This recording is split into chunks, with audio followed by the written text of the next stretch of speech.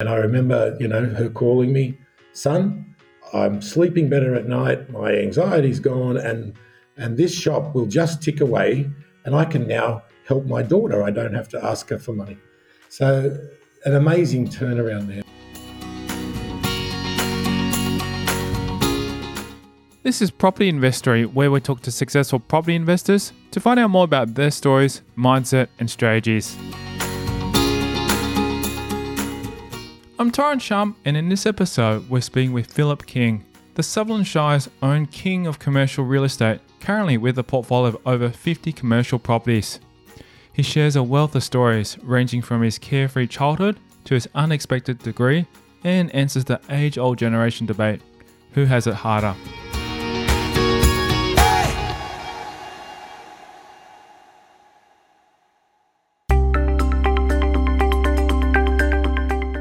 After a 33-year career at IBM Australia, King tried retirement on for size, but found it didn't quite suit.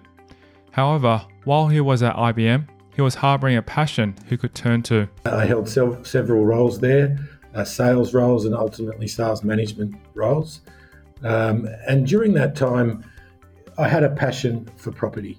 I owe a lot of that to my uncle, who was an accountant, but first and foremost, he was a property investor.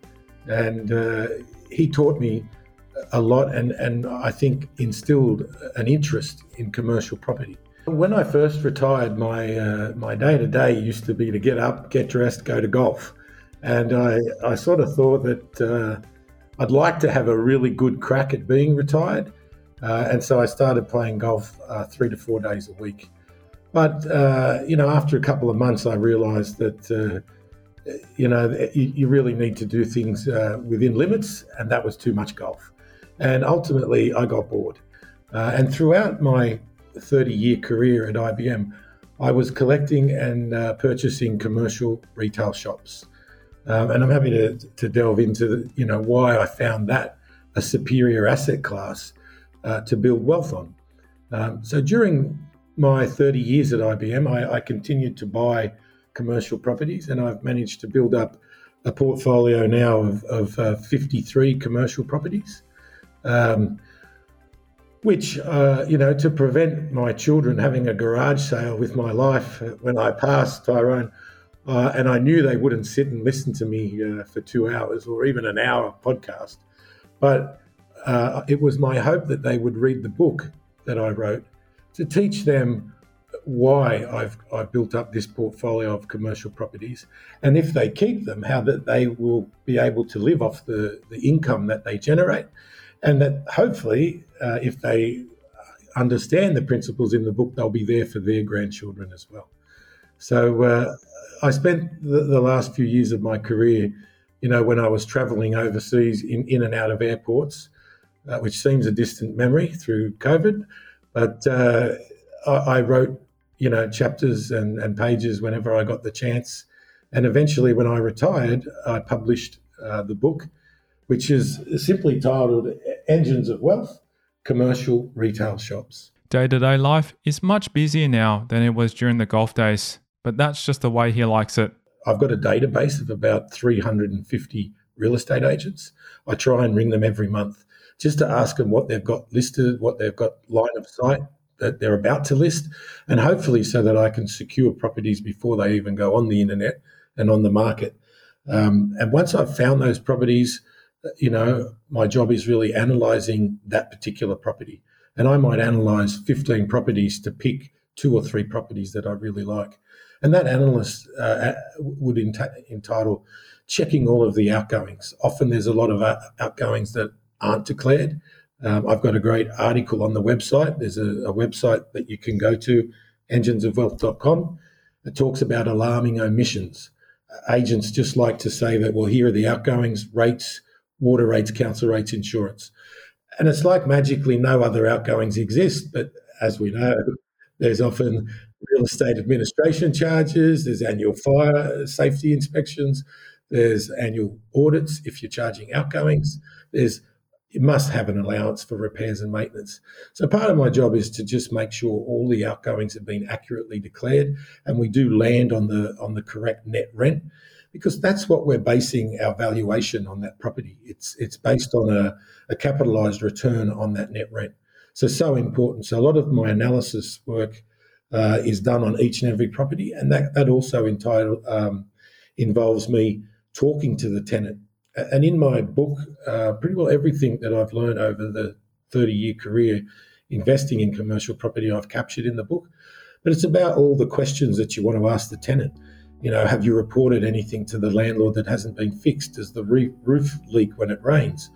Do they have public liability insurance themselves? How's business? Are you making money? Is the rent killing you? And a lot of these tenants are more than happy to have a talk if you tell them that the building's for sale. I'm interested in purchasing it. Ultimately, I may become your landlord. A lot of them are happy to have that conversation with you. So the bulk of my day really is, if I have time left at the end of the day, I spend it searching on the web, but also then interacting with clients. And it's about me understanding my client's budget, understanding my client's investment goals. And look, what I typically say to a lot of my clients is, I'm not really here to help people buy one commercial property. I'm here to help my clients build a portfolio of commercial property that will generate a positively geared income that will fuel their retirement. He delves into his personal background, which involves a degree you wouldn't expect, and a reminder of just how far the mobile phone has come. I grew up in Engadine, which is the God's country, they call it, Tyrants, the Sutherland Shire. I went to university in the University of New South Wales. I became a chemical engineer and realised after 4 years, after graduating, that I really didn't like chemistry. And I got a job in IBM, which was obviously computers. I felt fortunate to be in IBM. It was a large global company, and I had the privilege of travelling internationally for many, many years with the company. So I got to see a lot of the world through my job and business. And I think I was also in an industry that just had amazing growth over that 30-year period. Right now, when I first started, the computing power in your mobile phone wouldn't have fitted in an entire lounge room. I felt very special to be one of the first people with a mobile phone. I carried it around with a car battery to run. So, a very interesting career at IBM. And as I said, my uncle was an accountant, and they used to go out a lot, and I used to babysit my nieces and nephews. And he would pick me up to drive me down to babysit, and the following morning he'd drop me back home. And I got the privilege of being in the car with him for a half an hour down and a half an hour back every day, and we would just talk about properties. And so that's really where I had a passion for property, and my Uncle John just instilled that in me, and has been there as a sounding board pretty well through every property that I've purchased. Is Uncle John still alive? Yes, he is, and he's an accountant in Helensburgh, and he still knocks out tax returns, 84 years old. After his book was published, he found readers approaching him to thank him for writing something so accessible and understandable. And I was starting to receive a lot of requests to assist people with their search for a quality commercial investment. So again, I asked my mentor, my uncle, my accountant, what I needed to do to be able to help people with their search for a commercial property. And that entailed actually getting a real estate license. And so after 33 years in the IT industry and approaching retirement, I spent the 4 months in studying real estate and attained my real estate license, so that I now act as a buyer's agent, helping people get property. And look, I'll be honest, at first I thought the hard part would be finding clients, and the difficult part would be finding, the easy part would be finding investments. But it's been quite the opposite. I've had a lot of inquiries from clients and have been able to secure a lot of interested investors. And one of the difficulties has been actually finding good quality properties at healthy yields.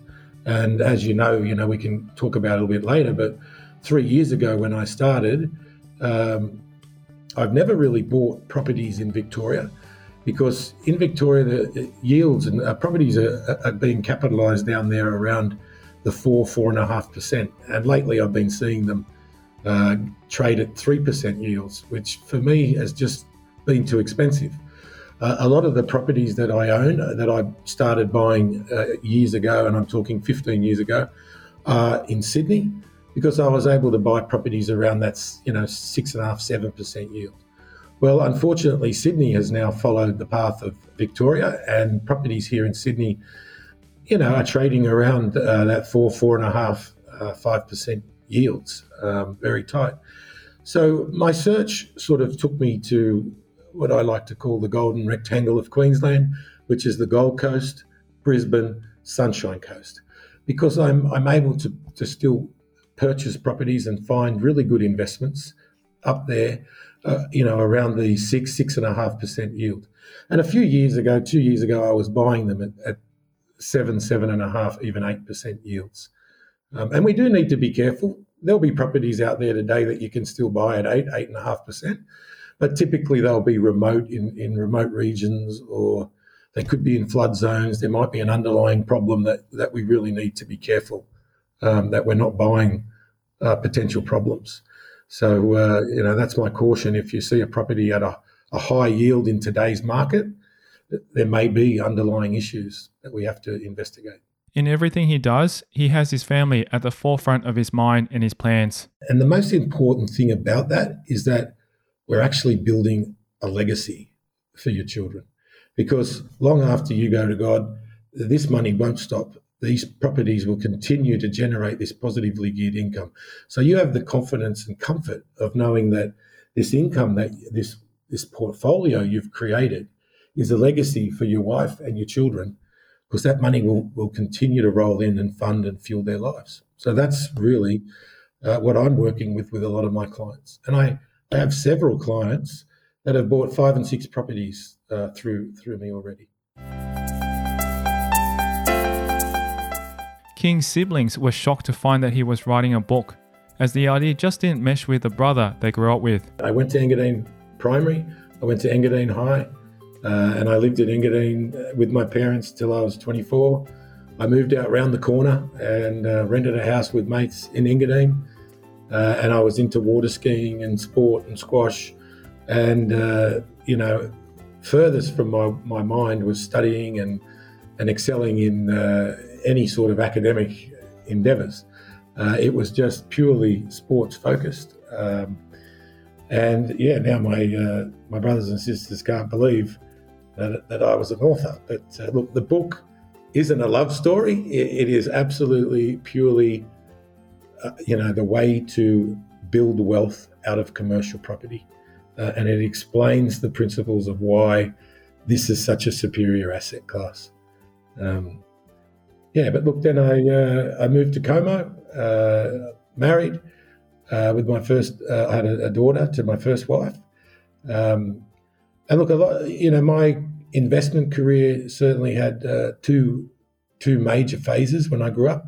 I started buying residential property, and my theory then, which a lot of people, I think, agree and pursue, is that you buy a residential property at the entry level of the market.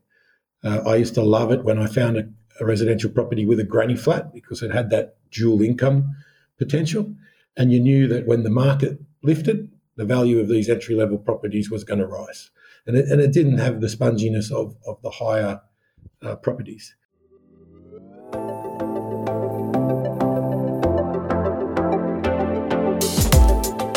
Coming up after the break, King reveals his thoughts on the debate of whether young people have it harder. And my annual salary was $25,000. So when you hear our kids today say, "Oh, Dad, we've got it harder than you," and everyone says, A lot of us older generation will say, no, you haven't. It was just as hard when we were young. A brief history of the PC, which may sound unfathomed to some. A PC had a hard drive. Over there, they had these machines called 3380s, and they were about the size of a refrigerator. He shares the conversation with a bank manager that changed everything. The bank manager rang me and said, Mr. King, we're not lending you any more money. We're too exposed to you now. You're so negatively geared that if all your tenants moved out, you wouldn't be able to afford to pay the loans. And that's next. I'm Sutherland Shire, and you're listening to Property Investory.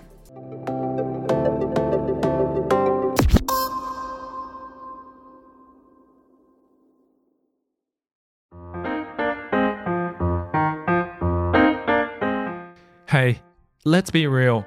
Deals that can yield 20 to 30% per annum do exist. Don't believe me? Well, here's a story about property development I invested in Victoria. This developer had the project fully funded beforehand, but he and his family suffered a loss, a circumstance that led him to be unable to proceed with the development. So I stepped in, and in 2 weeks we funded the shortfall, allowing for the development to continue.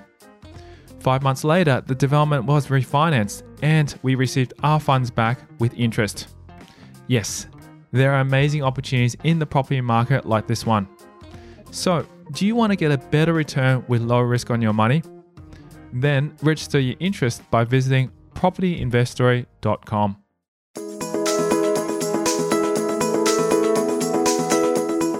King's very first residential property was a 2-bedroom unit in Cronulla, which he paid $105,000 for. And at the time, I had just graduated and got a job working for IBM, and my annual salary was $25,000. So when you hear our kids today say, oh, Dad, we've got it harder than you, and everyone says, a lot of us older generation will say, no, you haven't. It was just as hard when we were young. Well, it absolutely wasn't. Back then, the average wage was $25,000. I bought the unit for 4 times your average salary to buy a unit in Cronulla. Today, that very same unit sold a couple of months back for $850,000. Now, the average wage is only sort of $80,000, $90,000. So it's over 10 times more. So when our kids today say, Dad, we've got it harder, please, let's believe them. They absolutely have. You're the first to say that. Every person I've interviewed said that the kids, just don't understand it. And the generation back then was just as hard. As a matter of fact, I was published in an article in the Leader, and which is the local Shire paper here. And that article I wrote was called A Different Property Path. And back in my day, and I'm 56, we couldn't afford to just go straight out at an entry-level age when we just started working and buy a 4-bedroom house. They were out of our reach. So we bought a commercial, not a commercial property, we bought a residential 2-bedroom unit. And that was our stepping stone to buy the unit first, which was affordable, help us pay it off, either stay living at home with your parents and rent it out so that you had a tenant helping you pay the mortgage, and pay that loan down to the point where eventually after 5 or 6 years you can sell that unit and then upgrade and buy a house. And the article I wrote for our young kids today to read was really a different property path, which meant there needed to be an extra step. And I think commercial property can provide young people that extra step, because I've bought clients commercial properties for as little as $230,000. So it's a low barrier to entry. Young couples can afford that, and they can use that commercial property as a stepping stone to get to the unit and then get to a residential house. So, that's what the article in summary was about, was adding that extra step, and how a commercial property enabled them to get into the market, to get a tenant to actually start helping with them paying the mortgage and building their equity, and getting the capital growth happening. As they increase the rent each year, the value of that shop is going up in value, that they can ultimately leverage against and get themselves to the next step, being the unit. He explains how he got his job at IBM and lets us in on how the computers of the day worked as long as the weather held up. So we were about a 2 months out of graduating in our fourth year at university.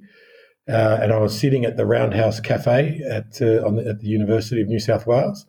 And it's still there, yes. And I used to work as a waiter in that Roundhouse Cafe for pocket money.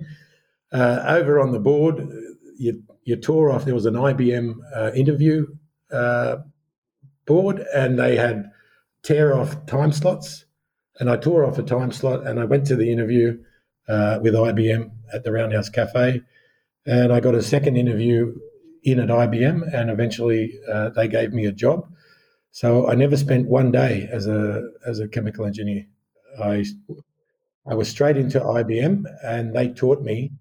I spent the next 12 months in IBM's school at Rosebery, where I learned how to fix machines. So I was literally running around with a tool bag. And back then I was in what was called the mainframe team, and I would fix large CPU processors, which is, if you think about a PC, it's got a motherboard.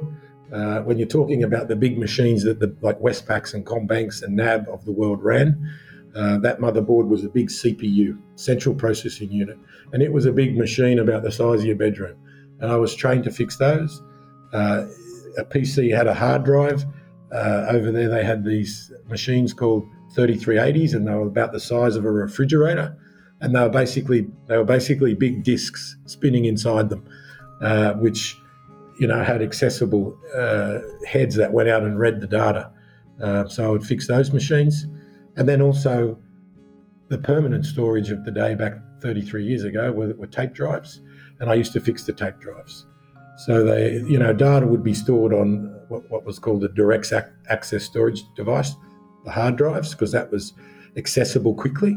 And then when it wasn't required and it needed to be archived, it would be written to tape. And then the tapes would be filed if they ever needed, in the event of a disaster, to reload that data.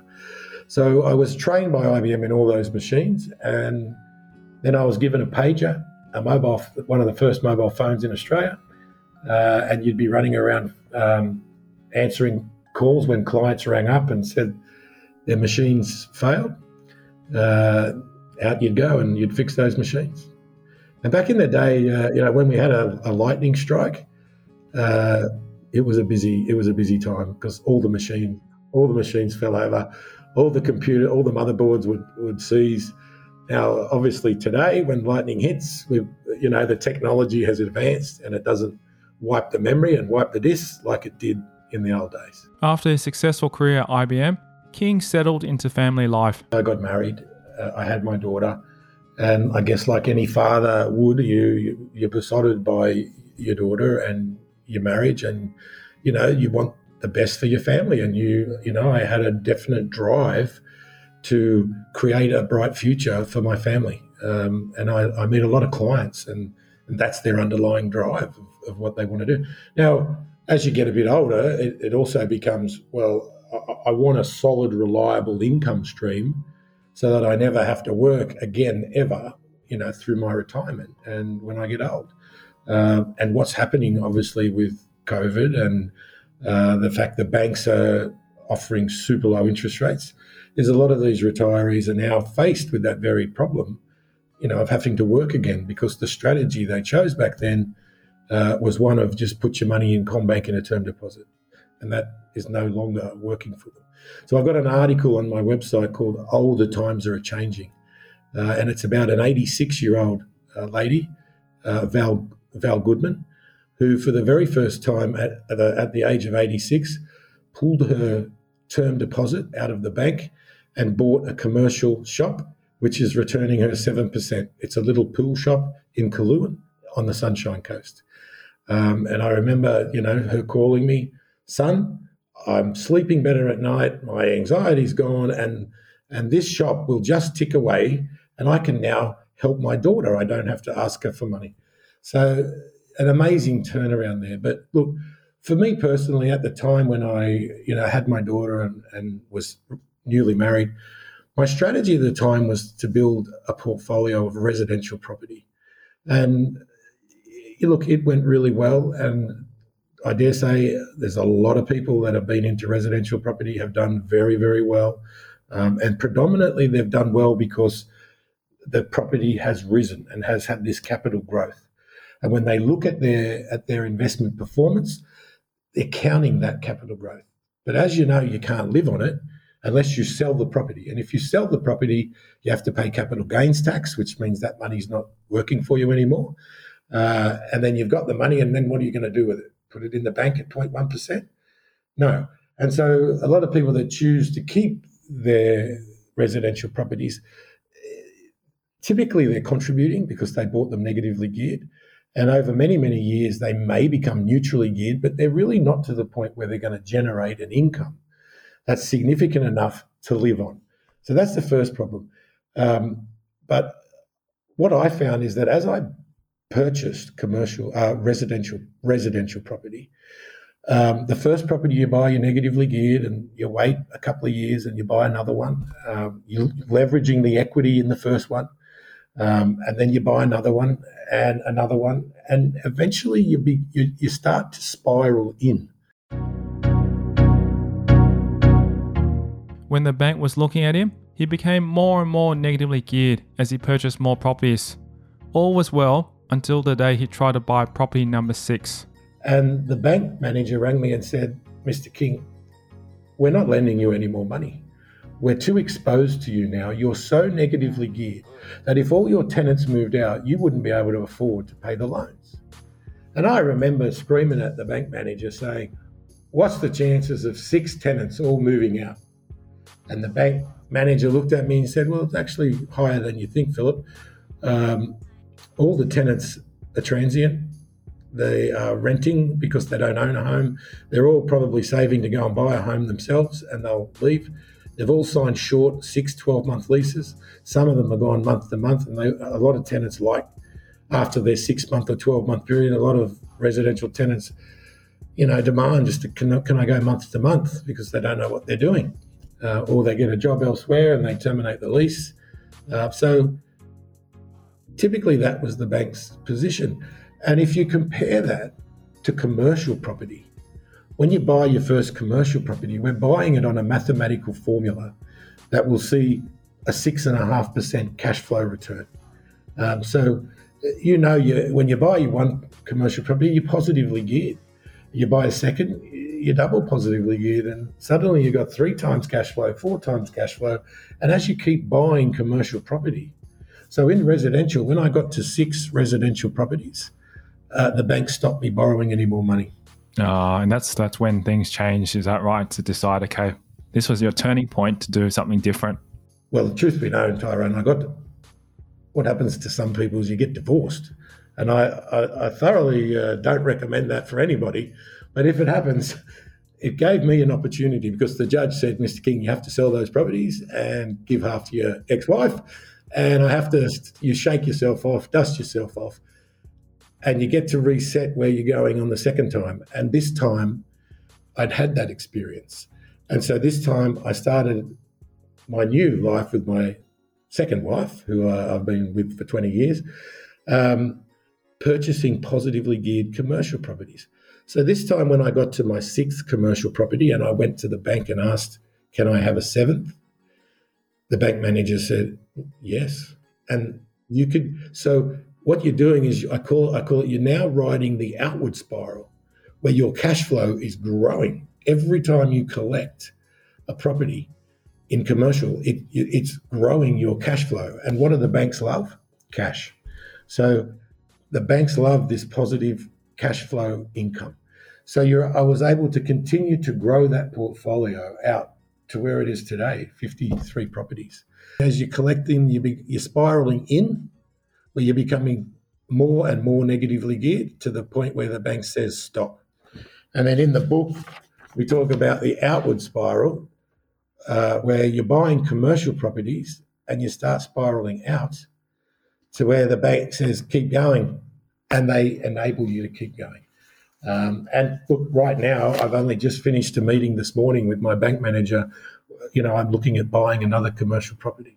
As for his first residential property, he ended up renting his 2-bedroom Cronulla unit to a very well-known Sutherland Shire organisation. I rented it out to Cronulla Leagues Club, and they had a football player come over from England that was playing for us for the season, and they rented it off me for 12 months. And I rented that unit for about 3 years before moving into it. It was absolutely fantastic. I mean, to own property, I mean, even when I remember receiving the contract and it was an inch thick, and I remember sitting there and I wanted to try and read the whole thing. And, I did give up after probably halfway through and thought, I need a lawyer to do this. This isn't me. But I was just, genuinely rapt to own my own property, to know that I had somewhere that I could stay, and that, I wasn't reliant on my parents anymore. But also the fact that I was renting it out, and because I bought the property fully furnished. It was a divorce, and the couple sold it to me. I wanted to offer them 100. We agreed on 105, but they leave the furniture. So I was able to rent it to Cronulla Leagues Club fully furnished for a football player to come in. So I was getting a premium rent to what other 2-bedroom units were achieving. So I was stoked that I had my wage. So I was paying my savings off the loan from my IBM job. So I was still living at home. Any money that I could save, I was paying off the loan. I was paying the interest, and I was on an interest-only loan. And any money that was left over from the tenant, I was paying off the loan by choice as well. And the value of the property was increasing every year, as properties do. Anyway, I love that expression on the superannuation ads. Past performance is no guarantee of future performance. So there's no guarantees properties aren't going to residential properties aren't going to cool, flatten, or even go down. I mean, as we know, they've gone up. I've heard 30% this year, which is an enormous increase. So, there's every chance that property prices could flatten. So, look, what was pleased me the most was that I now had an investment where I was building equity 3 ways: my savings, the tenants' positive income, and capital growth happening. And I knew I just had to keep that property for a couple of years. Then I could borrow against that equity that I'd built and go and buy the next property. Coming down to the first commercial property, because after, as you mentioned, you got divorced and then you had a clean slate to start again. Why did you decide to go into commercial property instead of going back into residential? How did you determine that factor or that change? That's a good question. And one of the questions you sent me through, Tyrone, was maybe you could tell us about your worst moment in your investing life. This is a big reason. So for any residential landlord, it's the fact that you have your tenants stop paying the rent, and that can be a nightmare because, look, you can take them to court, and you need to get the judge to evict them. And let me tell you, the courts don't want to see young families and children evicted onto the street. So it's not that easy. A judge has in the past said, well, no, I'm confident the tenant, has had some misfortune. They've lost their job. He's been retrenched. There's a confidence level there that I have that he'll get work. You can give him 6 weeks to get a new job and start paying rent again and work out a plan to catch up. And whether you as the landlord say, no, I'm done with this tenant, I want him out. No.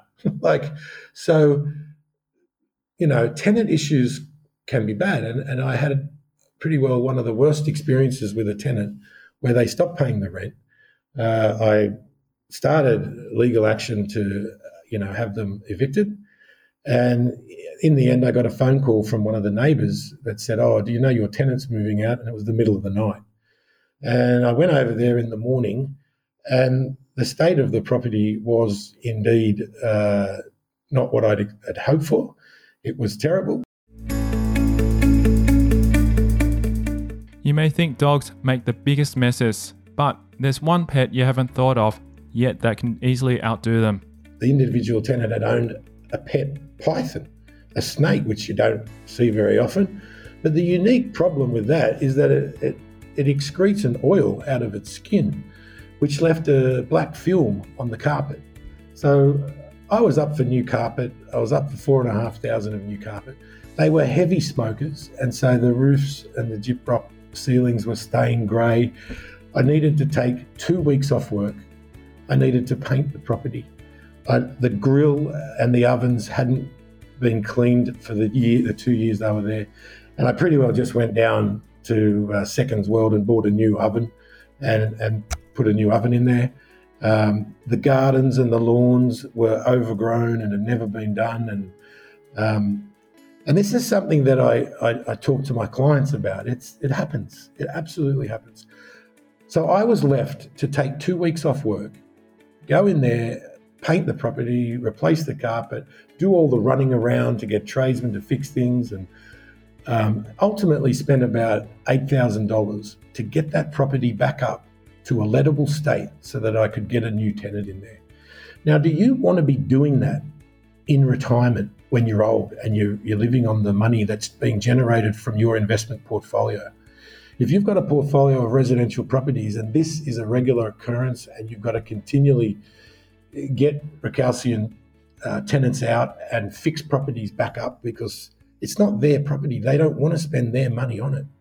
And let's compare that to a retail shop. When you're buying a retail shop, effectively you're buying 3 Besser brick concrete walls, a concrete floor, a glass shop front. There is nothing really in there that you own. Everything in there is the tenant's fit out. So they spend their own money on the fit out. Some tenants spend $100,000, $200,000 on the fit out for their shop because they want their clients to have a beautiful shopping experience. And in addition to that, the only things can go wrong is 2 things: the air conditioner, and to cool an 80 square metre, 100 square metre concrete box, you only need, a 5-6 kilowatt unit. They cost about $5,000 and they last 10 years. And you can write them off on the government's instant asset write-off in the first year. So it's not a big expense. It's not going to break the bank. And the only other thing can go wrong is the hot water service. And they're even cheaper. They're like $1,000 and they last 10 years if you get a good run. Actually, I had a shop that I just pulled the hot water service out at Yarrawarra Shopping Centre. And I said to the plumber, "Is it worth fixing?" He said, "Have a guess how old it is." I said, "I've no idea." 32 years. So I think that's a record. So I had one hot water service last for 32 years. Now, I don't say they don't make them like that anymore, but I think you'll get 10 years out of a hot water service.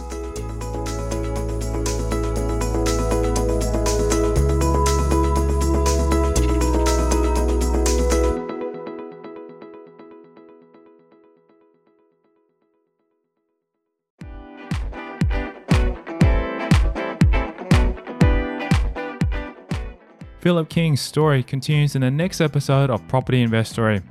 He shares the extraordinary story of his favourite tenant of all time. I went up there, literally my jaw dropped and hit the ground, and I said, "Oh my God, I own this. I own this building. Wow." How wealth management is all about playing the game. If you really want to be wealthy in life, who do you ask? And there's an analogy that I heard that said, let's treat life as like a game of football. He gives insight into how he came up with a title for his book, Engines of Wealth.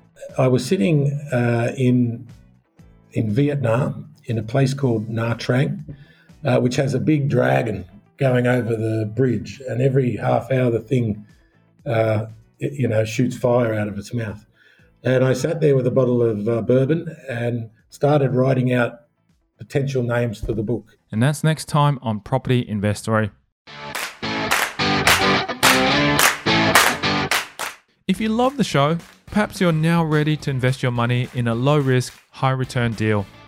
If you are, then SMS me your name and email address on 04 99 88 10 40 to become a lender. There are amazing opportunities in the property market right now, and I'm looking for lenders who want to invest their money for as short as 6 months. What are you waiting for? Don't let your money just sit in the bank. To register your interest, text me your name and email address on 04 99 88 10 40.